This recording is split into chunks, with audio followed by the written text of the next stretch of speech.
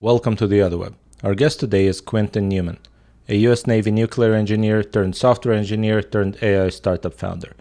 His startup, Capri AI, creates a virtual AI assistant that can do anything from copywriting to customer support. We reached out to Quinton to get his view on how the AI ecosystem is evolving and what to expect next. Quinton, welcome to the show. Thanks so much. Appreciate it. So I've seen that you've done a lot of work with AI lately. Can you tell us a little bit about it? Yeah, for sure. So one of the biggest things that I noticed when I was running my social media marketing agency was that my clients they didn't have the ability to respond to messages coming in through, especially through their website, but just through anywhere. And so I realized that we needed some kind of solution to do texting and responding and scheduling and all that kind of stuff. And so that was where Capri AI started. And we started with Dialogflow, like with Google's AI solution that use a different type of AI than what exists today. And that was like 3 years ago. And then, fast forward to November 2022, ChatGPT comes out and we're able to completely swap out the engine from being Dialogflow to now being ChatGPT. And you're able to basically train an AI assistant to do things like schedule appointments, handle customer support, handle outbound sales, text messages, and stuff like that. So, yeah, that's what we're focusing on is helping businesses actually create AI agents.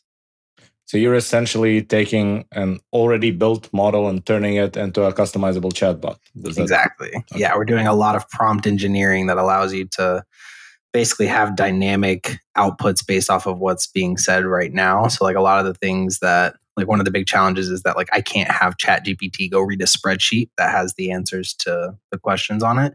So that's what our app allows you to do is connect a spreadsheet, have the bot be able to read that spreadsheet and even connect multiple spreadsheets so that way you can have it read between different ones based off of what's being asked. And I'm assuming it's also kind of a translation layer between the user that asked the question in user language, basically, and you translating it into a prompt that actually gets the right answer out of ChatGPT. Exactly. And we've even set up like a training environment so that where, we do some of the prompt manipulation on the back end, but for the most part, we let you put your own prompt in.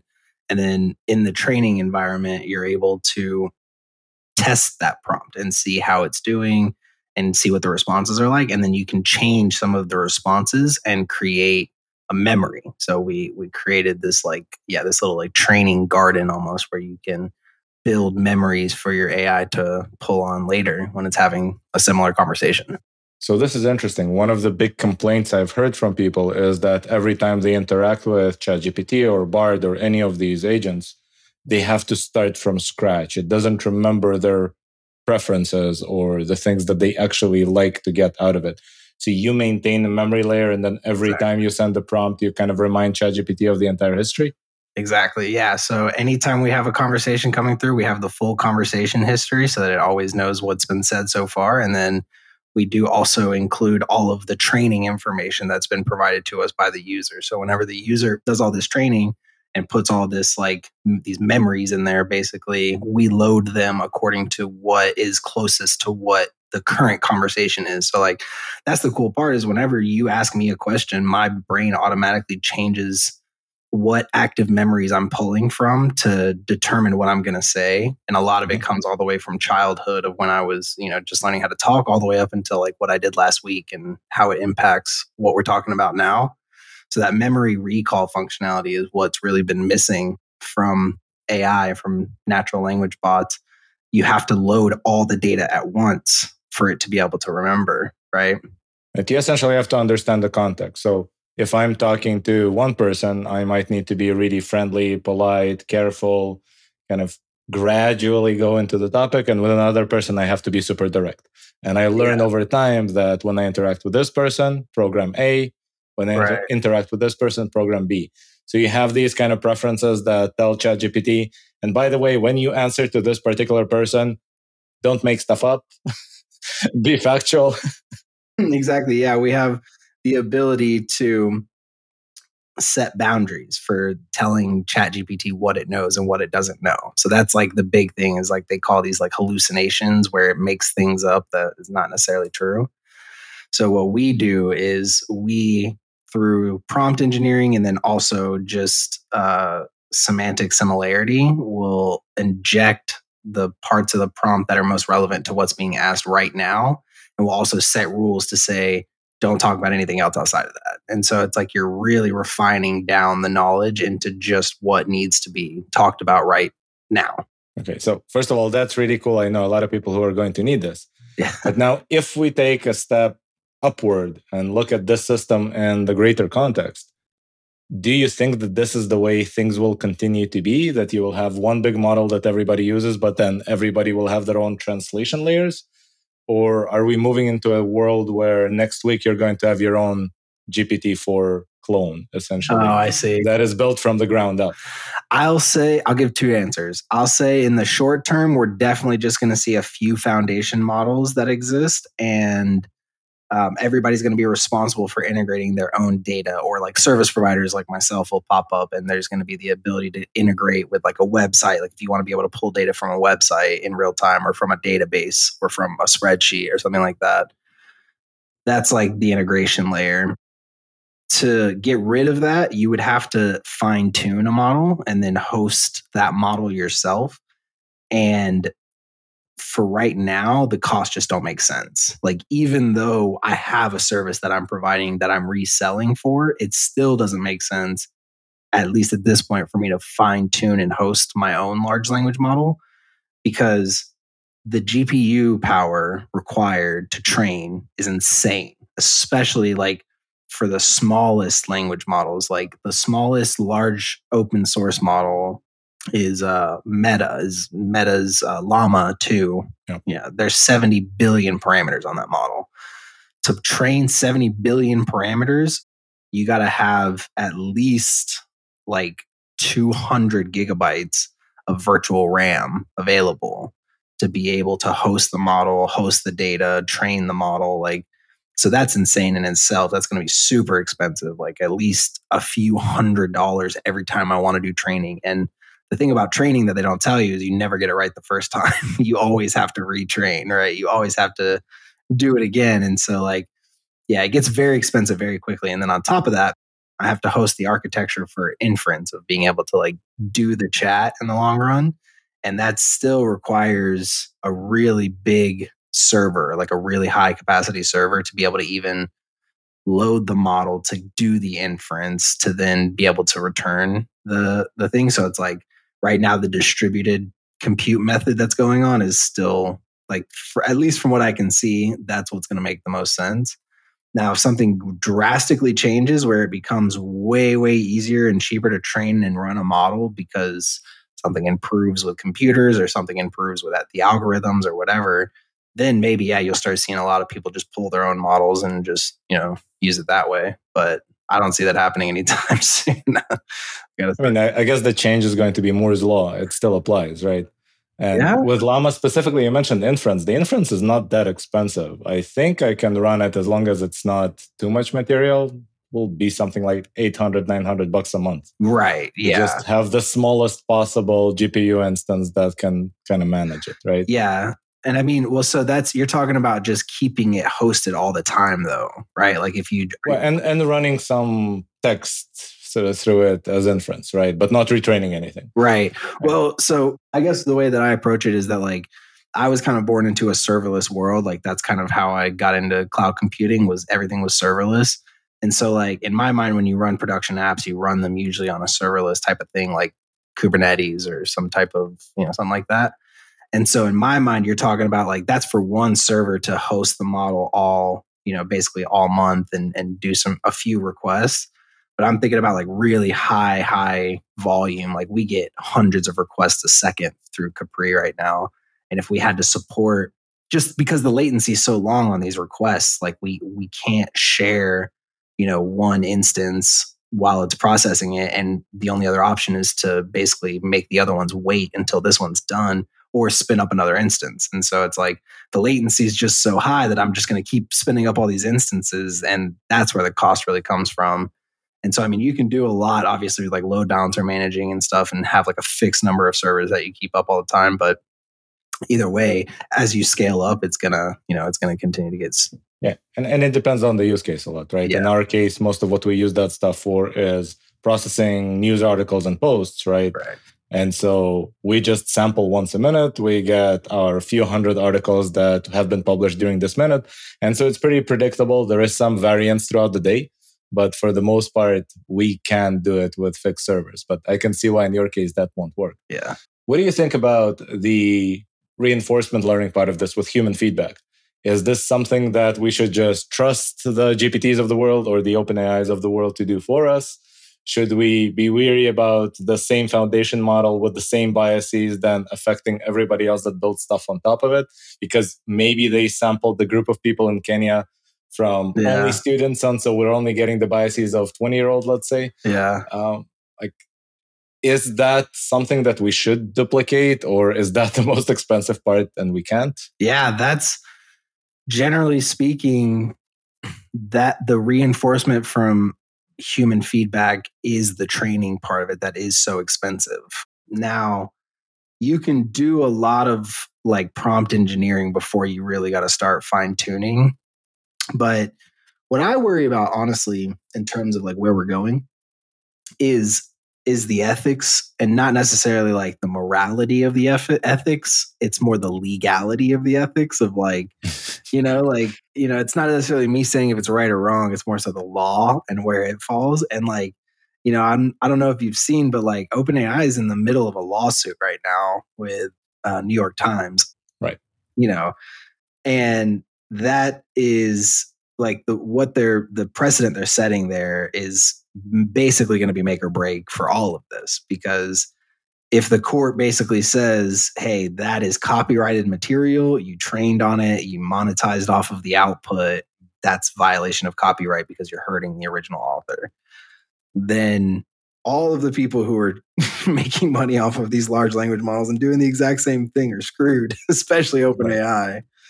Yeah. Well, I'm going to make a bold prediction and say that courts recently have found that scraping is legal. And so I don't really see a distinction here in the training stage. But then if you remember the case where CNET was publishing articles written by ChatGPT, Right. and it was later found out that the vast majority of these articles had entire paragraphs lifted from some prior work. Right. Yeah. So that part is a copyright violation, obviously. Exactly. And the problem is that at the inference stage, the model has no access to the training material. So it has no idea it's plagiarizing right now. Yeah, exactly. So what I feel a lot of it, because a lot of people ask me like, well, what if AI is used for a weapon and, we do this, out of the other? It's like, it comes down to who's training the model. These models don't really train themselves. Like unsupervised learning from scratch is still not at a point that you could really rely on it. Like you have to have a training structure in place. There has to be a person intentionally putting data into a model, at least right now. So with that being said, in my view, I can argue it both ways. I can see it being like, yep, when you were training it, you knew you were going to monetize off of it. Like that was the only reason you spend that kind of money to train it. It's not just in the pursuit of AI, it's to make money and create, returns for your investors. So like in that sense, it's like what they did was against copyright law. But on the other side, fair use extends to the internet. And you can do like parodies of works, and you can do slight like variations of stuff and claim it as your own, and it's not violating copyright law because of like freedom of speech or whatever. So in that case, you could say that like the model is making its own interpretation of what it was trained on, because like you said, at inference, it doesn't technically have access to the data. So it's just making a prediction. Like it's just doing what, it thinks makes sense. Yeah, but when that prediction ends up parroting something verbatim and it's more than 100 words in a row without any variations, right? You could argue that at that point, yeah, maybe you memorized it, but your memory is still good, right? Yeah, that's unfair. Yeah, exactly. Yeah, and it's like, well, so where are the damages? And that's what it really seems the argument's coming down to, is like who's getting hurt, and like. Well, you can come up with very obvious examples of where that's going to be the case, right? Exactly. So if I can ask ChatGPT, what are the top reviews for a particular restaurant? And it will just give me all the Yelp reviews because it happened to be trained on them. Yeah. Then there's an obvious damage here, right? I'm not going to go to Yelp. Yeah. And that's exactly what New York Times is arguing. Like they're saying like, people don't need to go to the site anymore. We're not getting AdWords revenue anymore. We're not getting click-through revenue anymore. Like, nobody needs to go to the news site. If you can just ask ChatGPT about a news article from 2011 or whatever, you don't need to go to the New Well, York granted, Times. most people don't go to the New York Times to read an article from Right, 2011, right? right. So But they're going to Google. They're going to Google and searching something, and then they end up on the Times site, right? With yeah. ChatGPT, you wouldn't end up on the Times site. And then the bigger thing will happen when ChatGPT or whatever comes next will actually be real time and will not keep telling you that it was only trained until some months in Yeah, 2011, right? exactly. But I'm also wondering, I want to get into the ethics part of it, not the legal ethics. You said not the ethics, morality. Morality and ethics are the same word in two different languages, right? One is Latin, the other is Greek. So first of all, let's talk about that particular scenario. If those large language models start actually training themselves in real time and consuming the latest material, is there a risk of kind of a runaway train here with a model that trains itself on stuff that it said yesterday? Yeah, exactly. I mean, not really, because you can always keep a database of what has been trained. I mean, it depends on how you're indexing the data and stuff like that. Like, if you keep track of the URL and then the content within the URL changes and you got to rescrape that, like, you can basically be training in 99% the same stuff except for one sentence is different. And so then now you're getting into this overfitting. And so this is the problem with like this unsupervised learning, as what I was saying earlier, is like it doesn't know how to discern its own data quality right now. And like, unless we train another model to do that. And so that's kind of where like the multimodal things are coming in, is like it wants to be able to, you want to be able to train it on like if this is a good enough quality data set or piece or not, and then if it is, train it in. But then again, you come down to the same problem in the initial model of like determining if it's good or bad. It may not train stuff in that is good just because it doesn't quite understand. So you got to have training in there somewhere. You got to have human feedback. And by the way, maybe that's because I'm old fashioned and my brain still works in rule based, right? But every time I've seen some problem with how one of our models performed, like the ML guys immediately want to gather more data and retrain. And I immediately want to go into the existing data set and find what caused the error, Right. because there's obviously some garbage in there somewhere. Yeah, garbage in, garbage out is the famous saying of AI for sure. Yeah. Yeah, but I end up sometimes hunting things down manually of which article was causing this kind of thing when Yeah. it was added to the data set. But I don't know, people might be laughing at me because everybody's right now working on these huge amounts of data, huge amounts of parameters, and I'm hunting things down manually to see what caused the error. Yeah. Might be outdated. But all right, so I guess what I meant with that question specifically is right now, at least, we are fairly certain that the things that GPT is trained on were not produced by an AI model. They were produced by humans. Right. And so you only have one layer removed between what machine learning produces and what humans produce. But what if the machine learning models start ingesting the output of machine learning models? Right? Then every bias will essentially get amplified over time. Right. Every hallucination Yeah. will become essentially the truth layer for the next level from which it will hallucinate. Yeah. Yeah. I mean, we definitely run into this risk of like, and I think it's really the ultimate goal for a lot of people, and where they think AGI is going to be for a model's ability to train itself. And this kind of comes down to the fundamental philosophy of what you think like intelligence is and like consciousness, because it's like humans keep learning every day. Like no matter what, we're always still learning something. Some part of our environment makes its way into our memory every day. But like machine learning models only learn when they're prompted to learn, right? And so if we give it the ability to just learn on its own with no guidance other than the initial guidance we gave it to start with, its probability of reaching a better state than when it started right now is very, very low.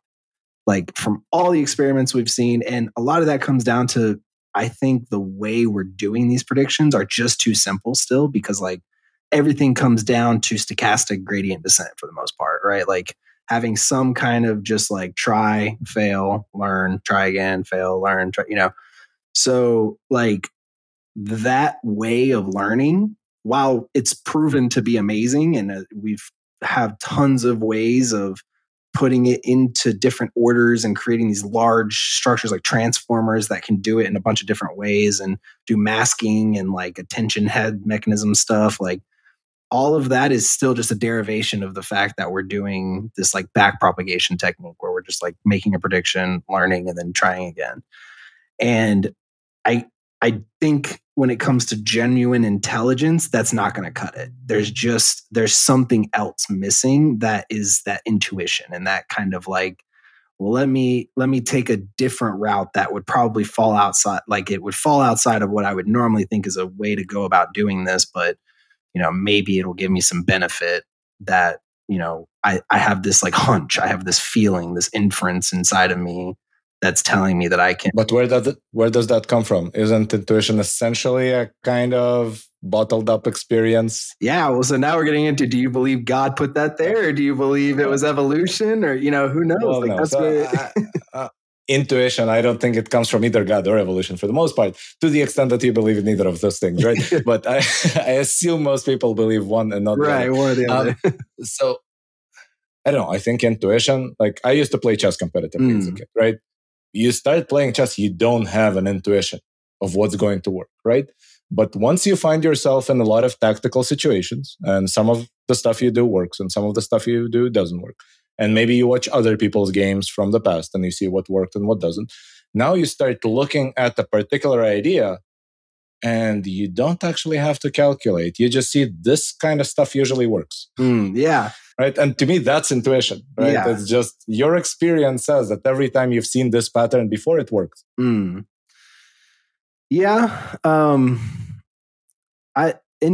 When I see intuition as a unique human feature, the way that I see it is like, I've never tried that before, but I'm just going to try it just to see what the experience is. It's like almost like a curiosity as well. It's like, I don't know how to describe it. This is what I struggle with a lot when I talk to like in depth about this kind of stuff, is because like we are talking about the big questions here. Like we're talking about intelligence and we're talking about consciousness and like awareness, and like, because that's what it's the whole argument around AGI is like, is it going to be aware and is it going to understand and have that same kind of human level intelligence? And like for me, learning from an experience is only really part of that overall human intelligence that we seem to be trying to replicate. Like going through an experience is kind of only one part of it, but there's a lot of what makes us do what we do that we still don't fully understand, and we're trying to train that part of it into an AI model, and we just don't know. We don't know what we don't know yet. But regardless, we're still trying to have this question of like, okay, so can we just let it be unsupervised the way we are and just let it learn? And, I don't know, to be, to be honest. Only if somebody has access to the power switch, but yeah, exactly. I mean, dude, at this point, it's like, and I have a daughter now, she's 3. And like, I think about this a lot and in respect to her and like how kids learn. And, my daughter is not learning unsupervised. Most kids don't, like most kids learn from supervised learning. I mean, there's a combination, right? And probably over time, it shifts more from the supervised type of learning to an unsupervised one. Yeah. But I'm also thinking maybe I'm being a little bit too romantic here, but I think humans get more varied feedback. So it's not like the feedback that we're getting from the world is just good, not good, or the extent to which this is working. Yeah. Right. Some of the feedback we get is fuzzy feeling. Yeah. Some of the feedback we get is a bit disgusting, right? Yeah. And so it's not unidimensional. It kind of falls into different buckets that we came up with words for. Yeah. I don't know if the words even represent the buckets accurately, but it's probably just a whole bunch of chemicals that produce these kind of weird combinations. I don't know if we can program those yet. Yeah, we don't know, but we're gonna find out, man. I mean, the thing that I keep in mind with this, though, too, is that we are currently at the stage of like equivalent compute of like the 60s. Like, remember, computers used to be just huge and take up entire rooms. And now the same capacity can fit into a phone or, even smaller, like a watch, So like these large language models are only learning through hundreds of billions or trillions of parameters. And those parameters are what is providing the guidance of, if it's doing good or not. And those parameters kind of discuss everything that can be discussed within that model. But like, that's not necessarily how our brain works. Like our prefrontal cortex works differently and does its predictions differently than our, cerebellum, or whatever it's called, the amygdala. The amygdala has very, very simple predictions that it does, and it's just based off of what it sees. If you have an immediate threat, you have a fight or flight response, and that's the amygdala, and that's just how it works. The prefrontal cortex is more with like emotion and reasoning and logic and stuff like that. And so it takes in way more variables. So it would have hundreds of billions of parameters to evaluate, whereas the amygdala only has a few parameters to evaluate. But we're putting everything under the exact same piece. Like we're imagining the brain is just one big thing for these AI. So I think as we get a better understanding of the parts of our brain and how they relate to each other, we're going to start seeing more of these like multimodal stuff really emerge. And we'll see smaller models that have really, really high specialization on one very, very particular part of the prediction process that we don't even really understand right now. Because that's the problem with these, deep learning models too, is we're putting them together and we still don't fully understand why they work so well.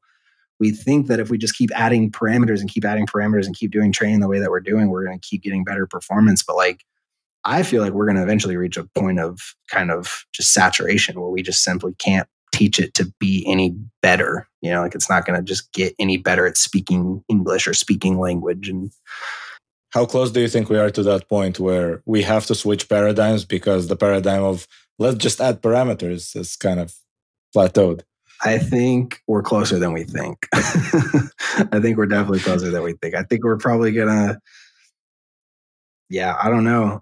We'll see, though. I may be totally wrong. We may hit quantum computing. That's the other thing. Quantum computing changes all of this entire conversation. It completely changes all of it. I think quantum computing changes too many different conversations that even before we get to this one, none of your passwords are going to be protecting anything anymore, right? And so yeah, exactly. You got bigger things to worry about. But if you're still around and worrying about how the chat models are going to perform, it's going to be, the ultimate upgrade to compute power because you can train an entire model in the blink of an eye, like it's nothing. What do you think about the focus on language that we've had lately because ChatGPT happened to be so successful so unexpectedly, right? It seems like when everybody's talking about AI, all they're talking about is language models. But the world seems to contain more different types of information than just text. Yeah. So are we going to get stuck here for a while, or do you see similar advances in other fields? No, I actually put a whole prediction together. I'll share it with you when we're done. And what I think is going to happen is, so right now, in terms of language models, and I know this is going to take a left turn in a minute, but just bear with me, okay? So language models are where we're starting at, and it's because language is hard and it's also really useful. Like it can do a lot of stuff for you that normally you can't have a robot do because communication is hard. So integration is first, right? So like what I'm doing with integrating sheets, with integrating databases, with integrating real-time information, that's going to come first because like you said, that's the next big natural step because you don't want to hear like, oh, as of my training back in 2021, you want to have it to have real-time information. Yeah, I want to be able to ask it, okay, what's the best flight itinerary to get somewhere next week? And I wanted to know. Yeah, exactly. And so like that's the integrations thing. We've seen this with like GPT-4 plugins. Have you seen like ChatGPT plugins? Yeah. Yeah. So like that's the integration phase, and that's where we're starting. Next is voice. So text can really only get you so far, right? Like you have to be able to type, or it's kind of limiting. Versus voice is just a phone call away. So imagine like you have an assistant. Like I'm not at that point yet where I have an actual assistant that I can call and have her do anything I want for me, and she handles all my, I'm not there yet, but it will get to a point where that's very easy to obtain because you don't have to have a person doing it anymore. Like that's where I see the next big step is like voice AI is going to get to a point where it's so capable that you can talk to it like a person and it can just handle things digitally for you. It can send emails out. It can, look for invoices in your system. It can, do anything that you did in the integration phase. You can just basically extend that to voice. So now you don't even have to be logged in and typing anymore. Now you can do everything you can do with chat, you can do through voice. Well, let me challenge that a little bit just so that I understand your thinking on it. I type faster than I speak. Yes. I think most people right now prefer to type something on Slack instead of calling somebody and asking. And right. Moreover, when I get the response via Slack, I can't tell whether an AI wrote this or a human did. Whereas if I get a response by voice, it's still in the uncanny valley territory of kind of human, but kind of creepy. Yeah. So you got to think about where you, in the scenarios where utility makes sense. And like the reason that makes sense to me is because like I go to a lot of events. So like I have to meet a lot of people. I'm not always at my computer. I don't like typing on my phone that much, or like sometimes I just can't type on my phone because I'm driving, or like I'm mobile. I move around a lot, and so yeah, I type faster too. But if I'm in the airport headed to my next flight and I want to get something done, I can just call an assistant. Like that's what human assistants are for now. They're for busy people, right? Like they're for the people who are these big, successful, busy CEOs, whatever, and they don't have time to write their own emails or whatever. So like that's what they're there for now, right? But it's just like that's just like some of our presidents who still print their own emails. Yeah. Yeah, exactly. So like that's why I see that is because like the only limitation to being able to use a text bot is the fact that you are able to type. So we have to remove that barrier, and that's where voice comes in. Voice will remove that barrier of having to have a physical interface that you touch. And then also just like real-time voice translation is just like everybody wants that, like for you to be able to speak one language and me speak another and be able to hear and understand each other. Like it's not the babble fish kind of thing. So yeah, so that I see just becoming the next natural step, especially with all of this investment and interest in AI now, because it used to be like you need so much money and so much data to train a voice model to be that good that it just doesn't make sense. But now it makes sense because now the demand has been proven. Now you can see where the applications actually come in.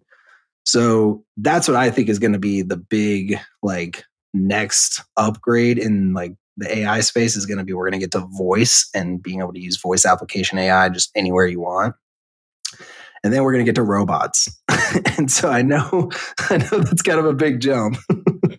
But you can't have robots without voice, right? Like you can have robots with cameras all day long, but if you can't talk to them, they're like, have you seen like the Boston Dynamic robots? Yep. The reason those things can't go out into the workplace right now by themselves is because you can't talk to them. You have to have a very complicated remote that can do all this stuff, and it can react in its own way and respond to the input in the cameras, but you can't ask it to go get you something without typing into, this whole thing.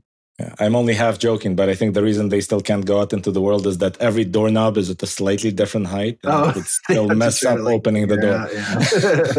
That would be sad if that was the truth. I'm sure they've adjusted for that. It used to be the case pretty recently, right? I actually worked on the Beam teleconferencing robot that used to drive around the office. That's the one that Edward Snowden used to speak on TED back from his hiding place, right? And it was great as long as you don't have stairs or doors. Then it's perfect. But yeah, okay.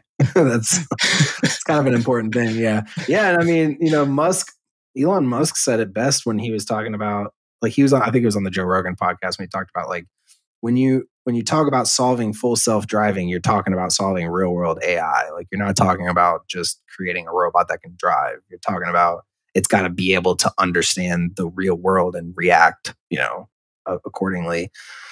So yeah, I think that's going to kind of be like the new norm is going to be that you can just pretty much talk to any device. Like if I had this Yeti microphone and it's not connecting properly, it would have an onboard voice that could tell me like, oh, you're running a Mac. Okay, you should probably do this, this, and this. Make sure you check on that. And it can respond to my questions like an onboard assistant. So that's where I think it's going to go, and then we're going to get to just fully integrated robotics and like humanoid type of robotic stuff, because like that's just the direction humans go. If it can be done, they will do it. Why not?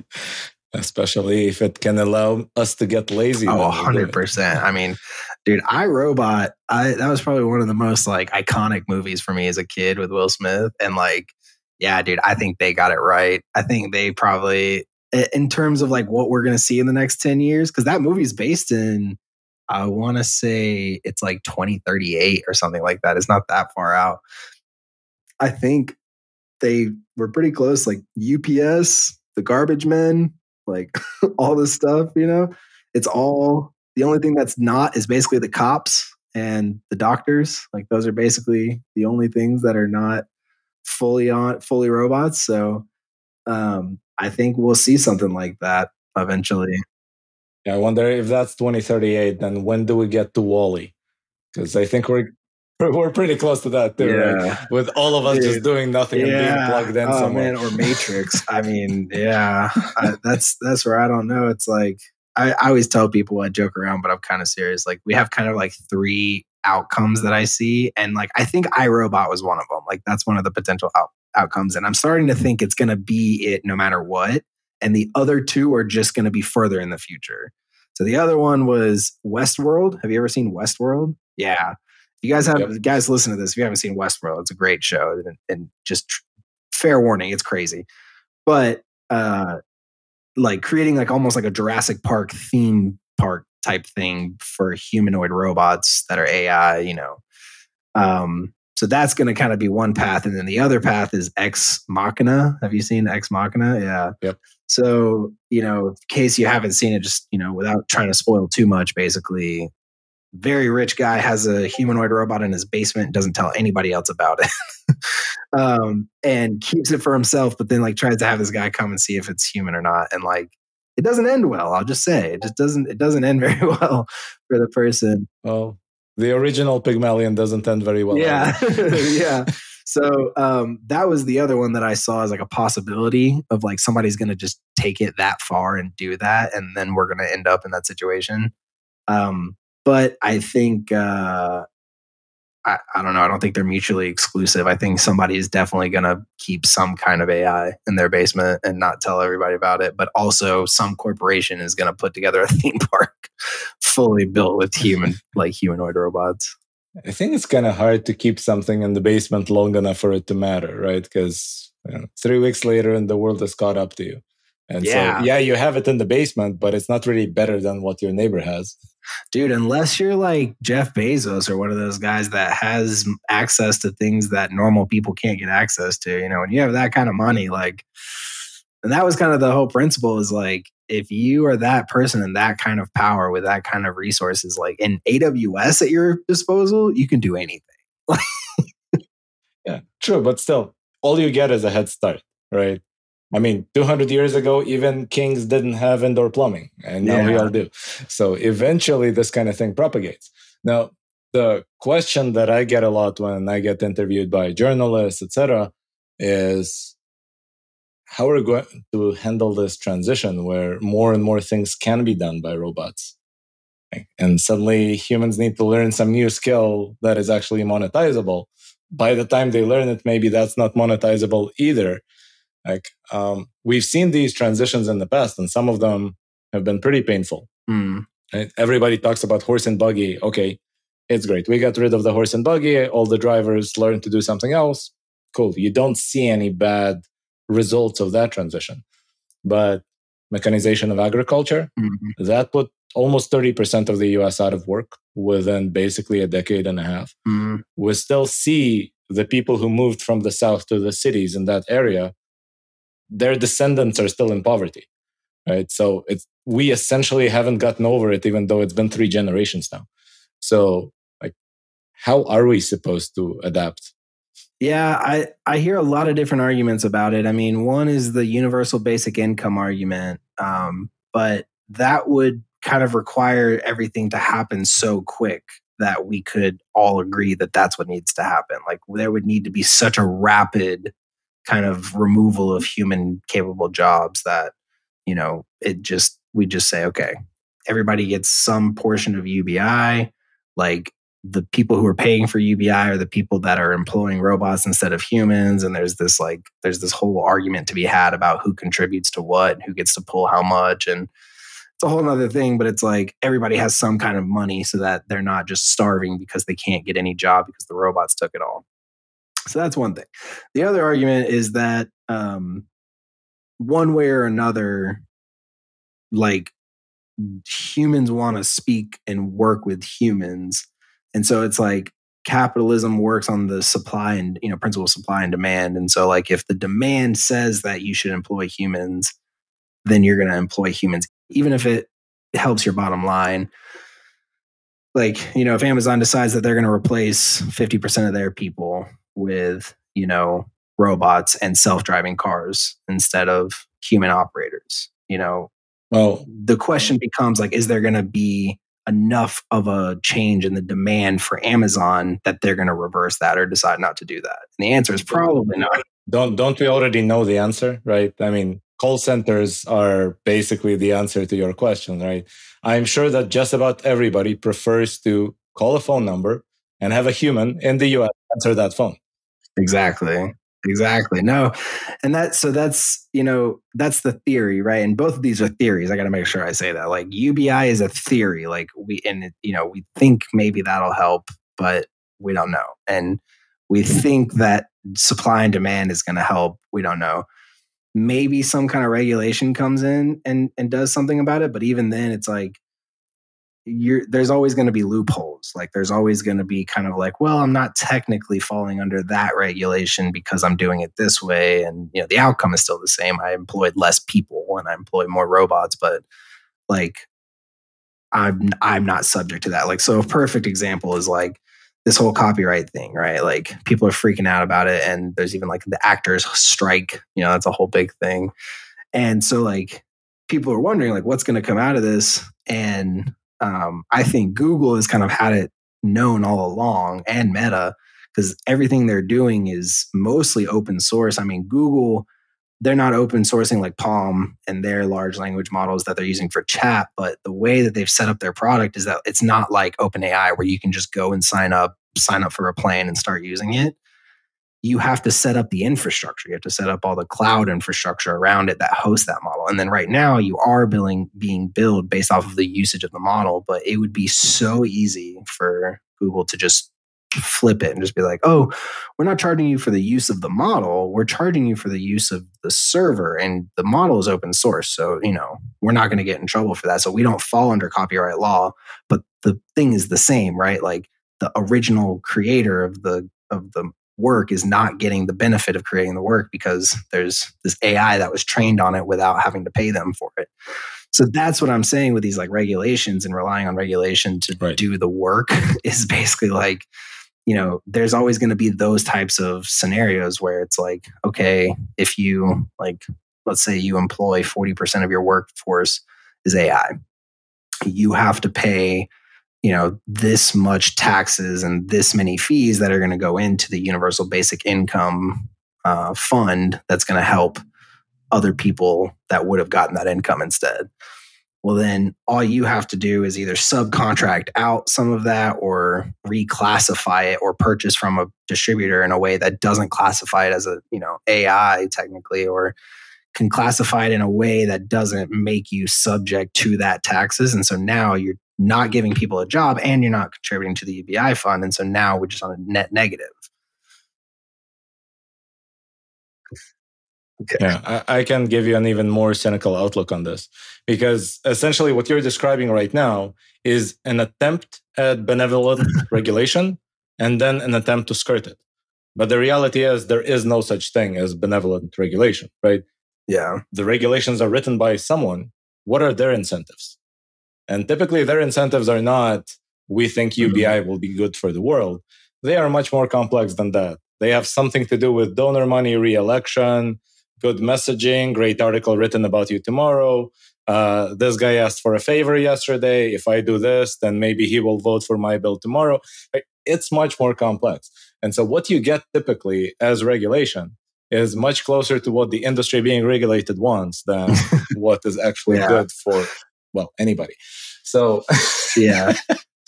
That's the cynical view in me. But so I'm thinking that's one aspect of it.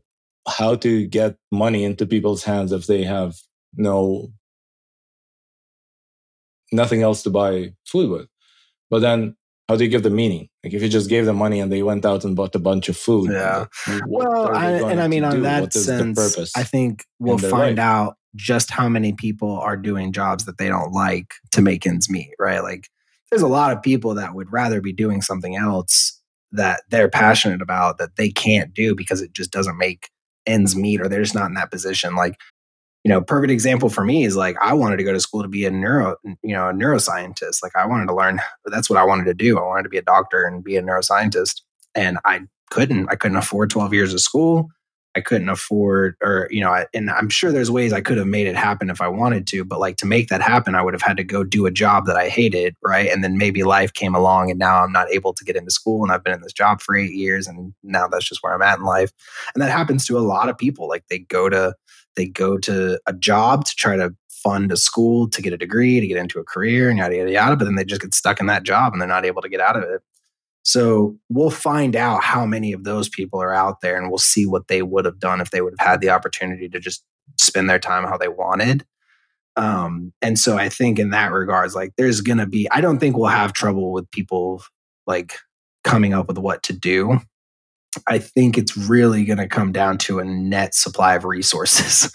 It's really going to come down to like having enough resources for everybody because like, part of what keeps you from consuming so much besides your bank account is your time, right? Like, you don't go out and consume resources while you're at work. And like, if you have free time and you don't have any liability to be anywhere else or any accountability or anything, you can just go out and consume as much as you want. And there is no regulation on it. So it's like, yeah, we're talking about scary stuff for sure. We're talking about hard decisions. Okay. All right, let me make it even more difficult before we're done. We mentioned ethics, but I think there is a layer of ethics that is not really being discussed just yet. And it's the fact that when you raise a child, and you know this, you have a 3-year-old, you said, right? Like, the child learns supervised things about the world and your own ethical framework, whatever that happens to be, right? That is a part of your parenting process to teach morals to the child. I don't think we're training our AI models with moral reasoning. We're not feeding, Epictetus or Kant into them, trying to help them learn which decisions are good and which decisions are bad. Should we? And if so, should we try to agree on what that is? It looks like parents don't quite agree, and some parents take their morals from a religion, some parents take their morals from reading that Greek people, right? Yeah. But what should we do here? Should we try to come up with a framework of if these things are going to think for themselves, at least within certain bounds, Right. should we also give them some of their own moral reasoning? So yes, just to answer off the bat, a model should have its own moral reasoning because otherwise you're just giving information with no morality, and that's dangerous because like you could teach somebody how to build a bomb, you teach somebody how to cause violence, and you're raising a really smart psychopath. exactly, yeah, yeah, literally, literally. So I think we should definitely incorporate some type of intelligence into there. Now, I should also say though that what I talked about earlier really applies, and that's the model has to be trained. Like it has to have a person's intent trained into it. And so, what I personally think is going to be the biggest step forward in making sure that all of the ethics are kind of covered during this is going to be data transparency. And like, whenever you open source a model, you have to put a model card and you have to put where you got the data from. And so, like, having that be the standard practice, because there is no standard practice around that right now for like OpenAI, they don't necessarily have to publish where they got their data from and how they train their data. And like, well, if they published it, they would have been sued by more than just the New York Times. Yeah, exactly. And like, me personally, if I go and download a model and train it and then upload it to my own service, like for Capri, if I fine tune a model and then offer that as a model instead of ChatGPT, I don't legally have to publish my data card. I don't have to legally publish where I got my data from. I just have to offer the model. And so that's where the accountability is lost, because I can kind of be like, I don't know why I would say something like that. It's a large language model. Like we'll do our best to train it out of that. But if I had a model card with a data set that showed where it trained, and then you could like go through that data and see that a lot of it is following this bias or it is following this theme, then you could make that argument back to me to be like, hey, look, like you clearly trained it on this type of data. You knew. Would you always know? Or would there be cases where, because it's not rule based, you can't understand why it made that decision? Yeah. Right. The Roomba decided to kill the cat because it's the source of dirt in this house. Yeah. And you will not understand what exact data set made the Roomba kill the cat, right? Yeah. No, I mean, it's not 100% coverage for sure, but like, let's say China trained a model and you asked it, what is the better country, China or the US? It's always going to say China. And if the US trained a model and you asked it the same question, it would always say the US, even though the model is the same underneath. And it's because they were trained on two different sets of data. And you would be able to see the themes consistently showing that the US is the better country or China is the better country, because the intent, that's where the intent comes out, is like your intent can't really hide itself, especially if you do it kind of at scale, and if you don't do it at scale, then it won't have enough data to learn from to create that bias for. So it's like the intent really is where a lot of I think the maliciousness lies, and a lot of the morality has to be questioned, is like, why do you want to make this model? And I want to make sure I point out the good too. Like having this type of model available to anybody gives people without access to like legal counsel the ability to ask legal questions and know that it's not going to be total bullshit. Like it gives people the ability to ask like medical questions that may not have access to medical care right then and there. Though I have to tell you, right now, you get quite a bit of bullshit. You do get quite a bit of bullshit. And I've tested this with legal specifically. I think the specific example that I had to research at some point was, what is the definition of foreign source in ITAR, which is a regulation for export control, right? Yeah. And I got a very elaborate answer. But the real answer is there is none. It's not mentioned there. Okay. I got a really elaborate answer that was partially made up, partially copy pasted from a completely different law. Right. Yeah, exactly. And yeah, that's never going to, I mean, that's always going to be an issue, especially with like just pure foundation models. But like, if you could specialize it more towards like one particular type of law, like, immigration law, let's say, like this is what somebody was asking me about before, is like, oh, I want to make it easier for people who want to immigrate to the US to get their questions answered about what they need to do, what's allowed, what's not allowed, all that kind of stuff. And normally you have to have a legal counsel to do that. Like you have to have somebody who went to law school and is familiar on immigration law. And most people, I don't want to say most people, but a lot of people who are trying to get immigrated legally don't have the funds to have a legal counsel, so they can never make it. So this would be a tool that they could have to potentially fulfill that dream of coming to the US and, knowing all the stuff that they need to know beforehand because they had access to this tool. And so, like in that way, it's providing that information and creating that like net benefit for society and giving people opportunities that they wouldn't normally have. But then you just got to kind of weigh it out with all the other stuff that we talked about today, basically. Yep. So let's hope we'll get more of the good than the other stuff. Yeah, for sure. All right.